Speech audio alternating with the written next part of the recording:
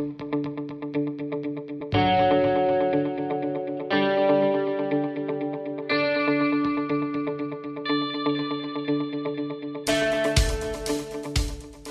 to Everyday Nonviolence. This podcast is produced by Friends for a Nonviolent World, or FNVW.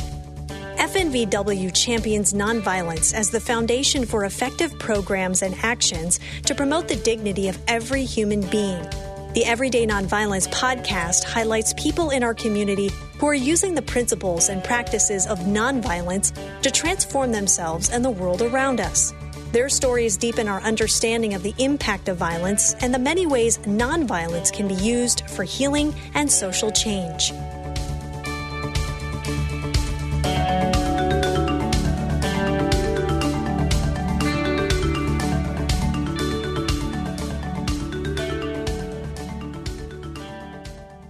Welcome to this episode of Everyday Nonviolence. I'm Ellery McCardle, and it's my pleasure to be your host today.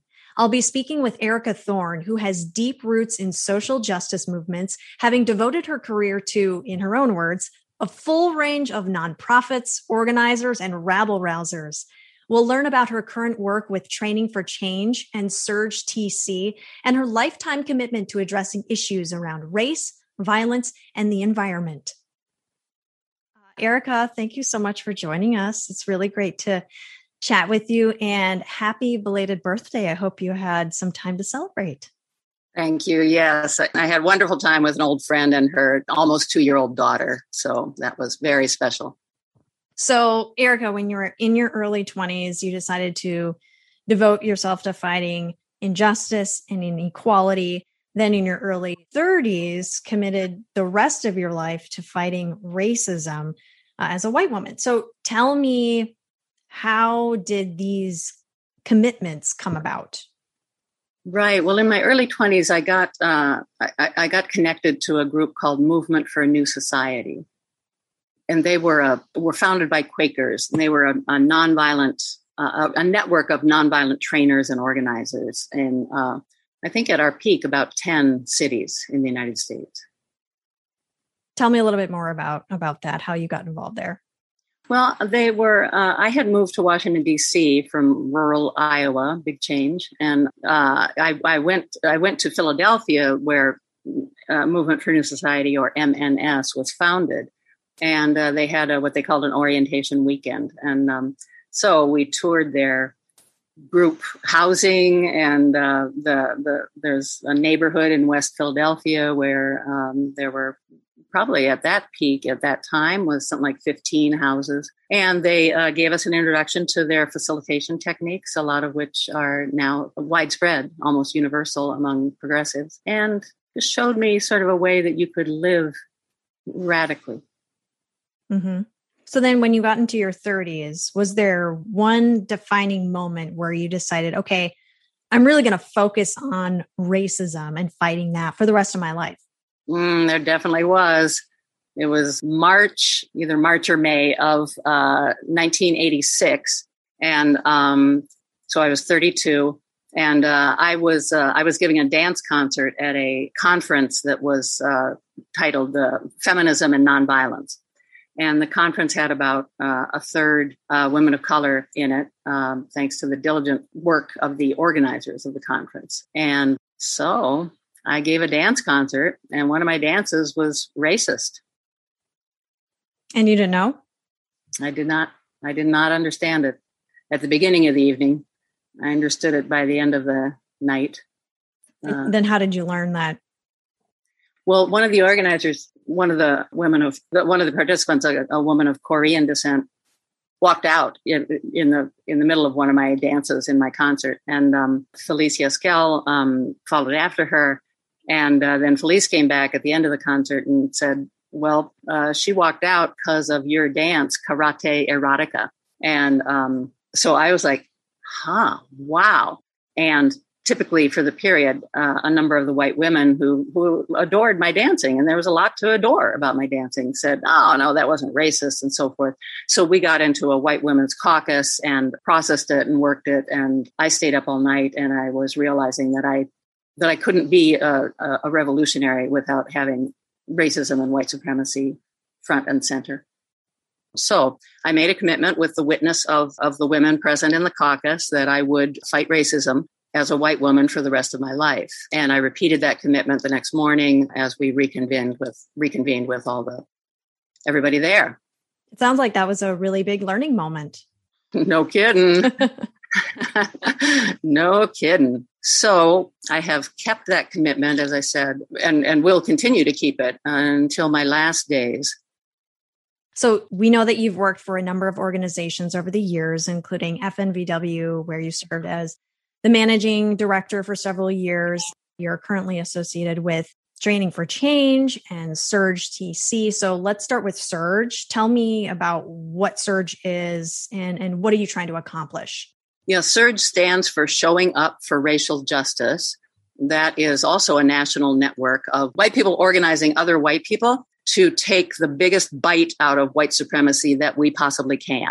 I would say we have realized that white people need to be following the lead of activists of color, that we are not the ones who hold the wisdom of how to take that big bite out of white supremacy. We have a role, and white supremacy is very, very good at what it does. My observation, my life experience, and my analysis is that white supremacy is working on white people from the get-go. In my case, I believe it was in the womb.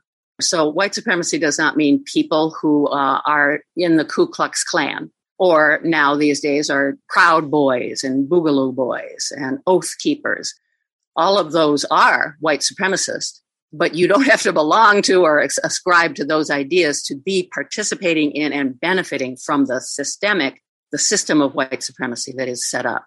So that's our, in a nutshell, that's the analysis we're working on. And so because of all those things, and because of the magnificence of African-American culture, the resistance, the vision, the capacity to actualize individuals personally and movements and to simply survive, not simply, to actually survive everything that African Americans have been through.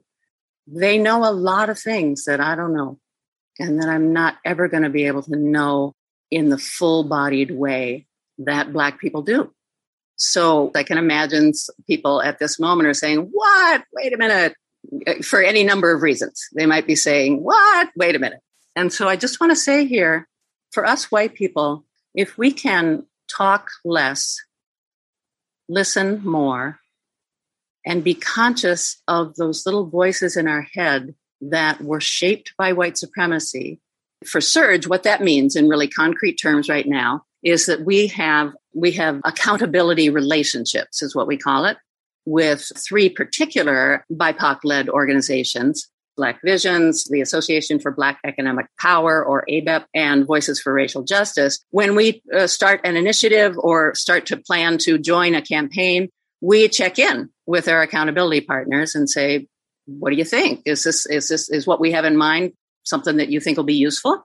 And so the best example right now is the campaign called Yes for Minneapolis.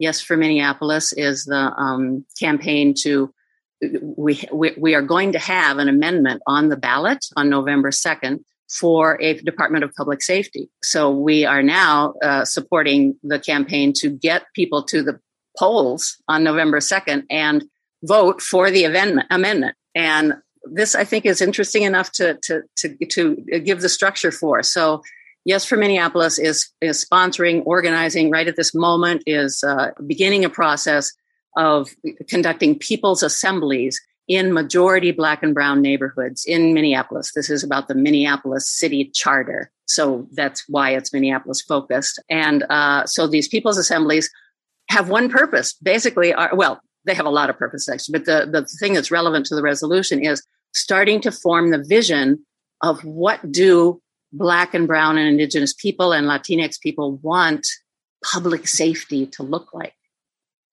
How would actual public safety look in the communities that have borne by far the majority of police violence? That's a big question. It's huge. I know. And they're taking it on.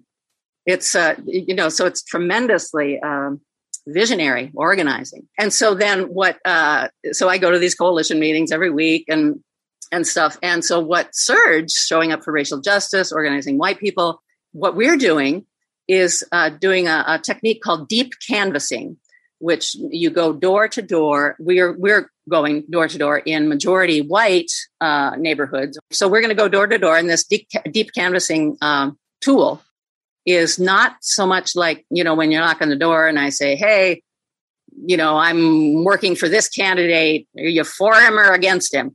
And it's actually having a conversation. So we were practicing just on the phones a couple of weeks ago, and I had like a 25-minute conversation with someone on the phone about the amendment and about public safety and about why this campaign is worthy of your support, because we actually have a chance, possibly a once-in-a-lifetime chance, to actually do something about the endemic police violence in the Minneapolis Police Department. You can't look at these statistics and the information. Well, you could look at the statistics and say, we just need a little reform. But many reforms, a whole series of reforms just in my time since 1978 here, have been tried, including body cameras. Body cameras were in effect in the horrific murder of Philando Castile and the sadistic police murder of George Floyd and dozens of others since body cameras came on. So Black Visions and Reclaim the Block and Yes for Minneapolis have concluded we don't need reform. It's not working. We need our people to stay alive. And so we're proposing a radical shift. So the Department of Public Safety, as it's envisioned, the police department would be under it, and there would be a gradual reduction of the police department over years as people more equipped to handle the vast majority of what police answer to now, people who are better equipped can answer to it. So this is an example of an idea that has come out of Black and Brown and Indigenous communities, particularly, as well as Latinx communities, of what can we do about the situation we have where our people are dying for so many reasons. And a huge, huge reason in urban U.S. cities is police. Let's go back to George Floyd that you were mentioning. Sure. Are you seeing evidence that the increased interest and awareness about racism that was brought about after his murder, are you seeing that interest having a sustained impact? Well, George Floyd Square has been an occupied territory for a year and 2 months. The sadistic police murder of George Floyd took place on May 25th, 2020. Today is July 5th. And I answer the question that way because that is revolutionary. To have the location of this murder sanctified by people occupying it completely without cars until about a month ago, maybe 5 weeks ago. Then the city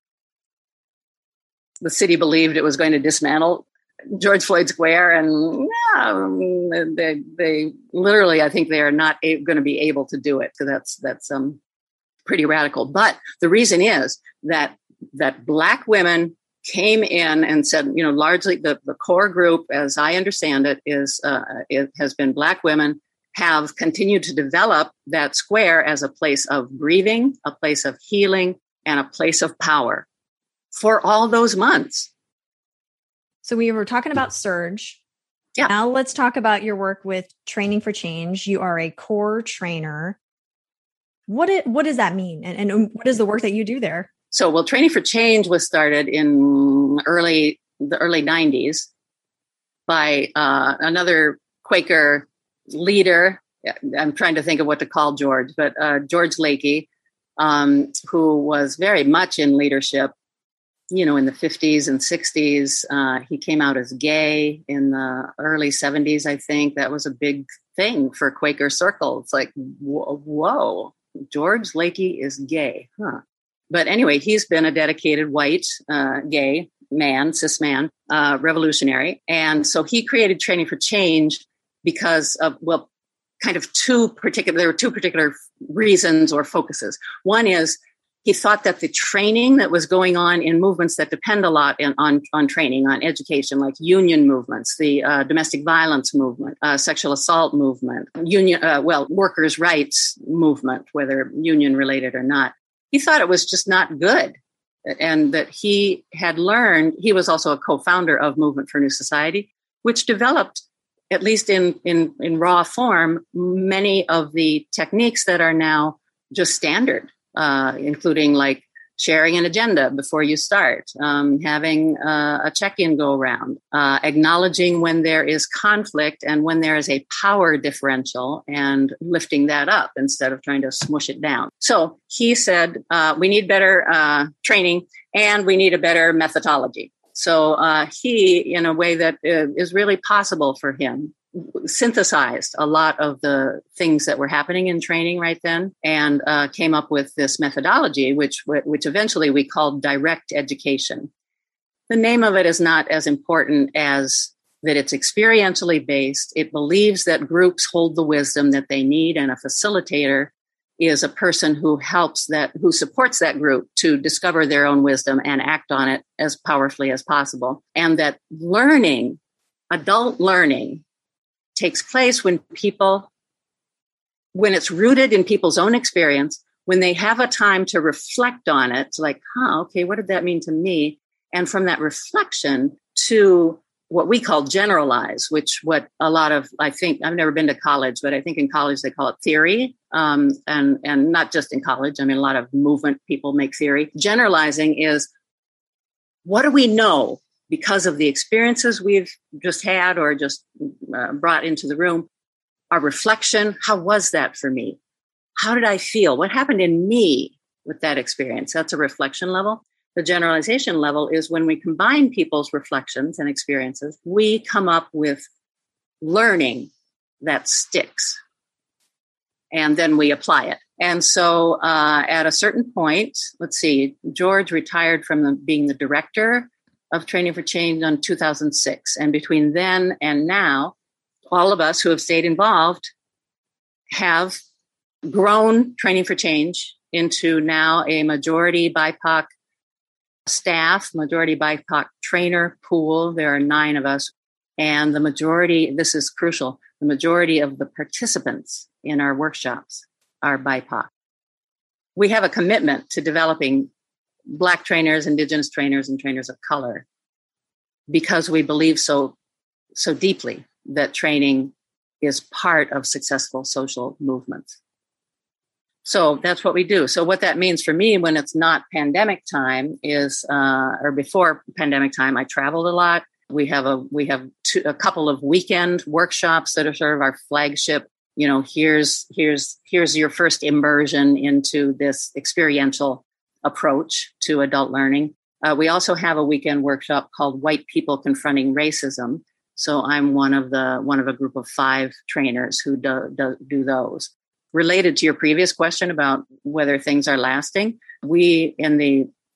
starting in July after the murder of George Floyd, so about a month and a half after it, we converted that weekend workshop, which had always been in person, to online.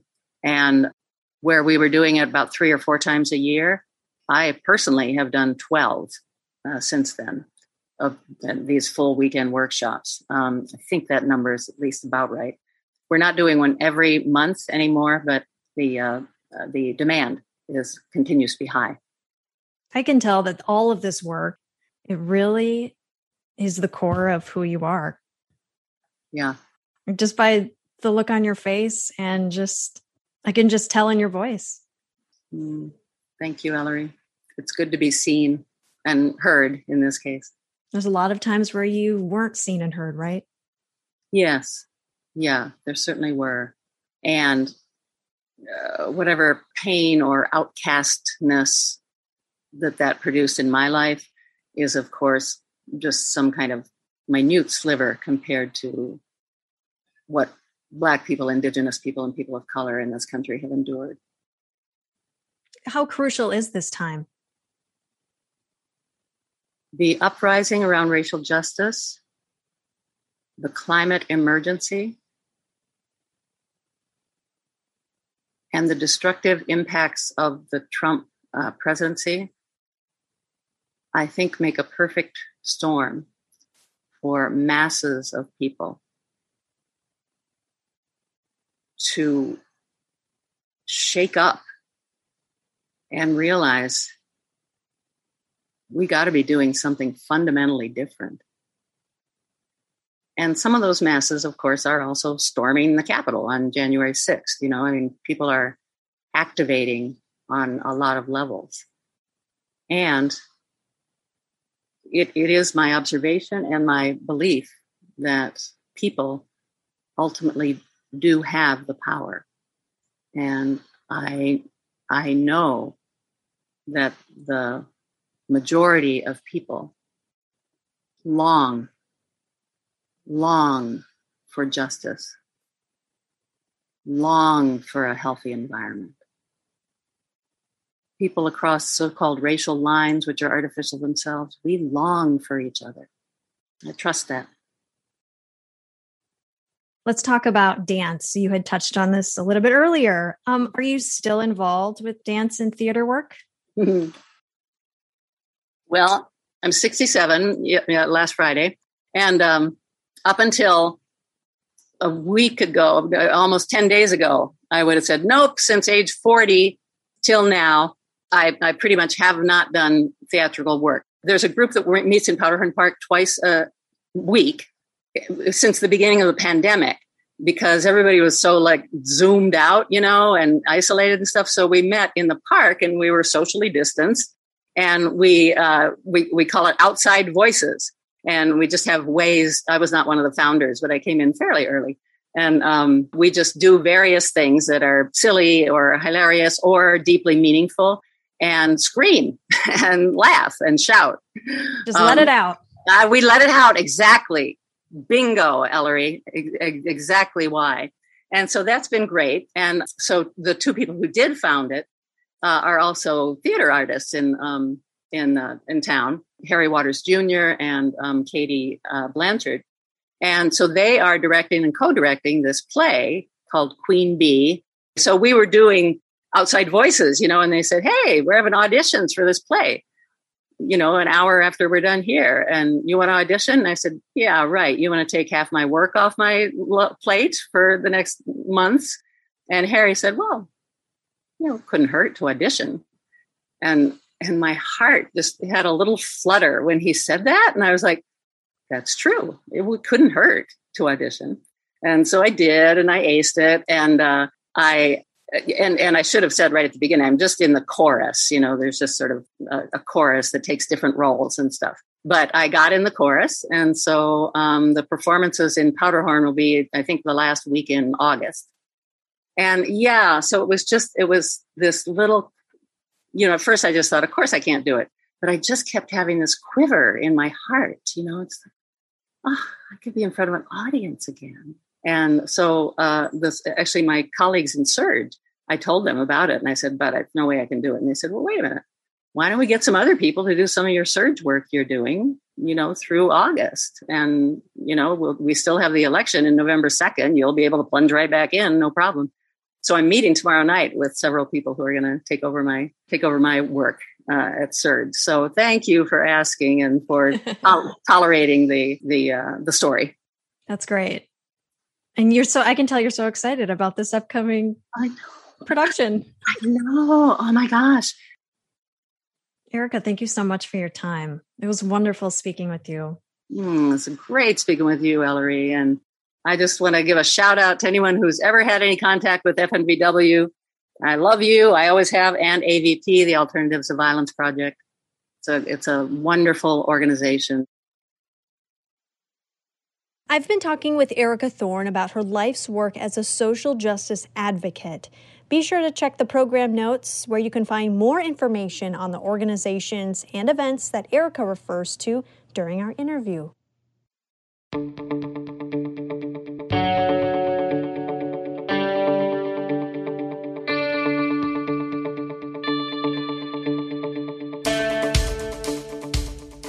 Thank you for listening to Everyday Nonviolence. To learn more about Friends for a Nonviolent World, visit our website at fnvw.org or call 651-917-0383. We hope you will subscribe so that you don't miss future episodes and insightful conversations.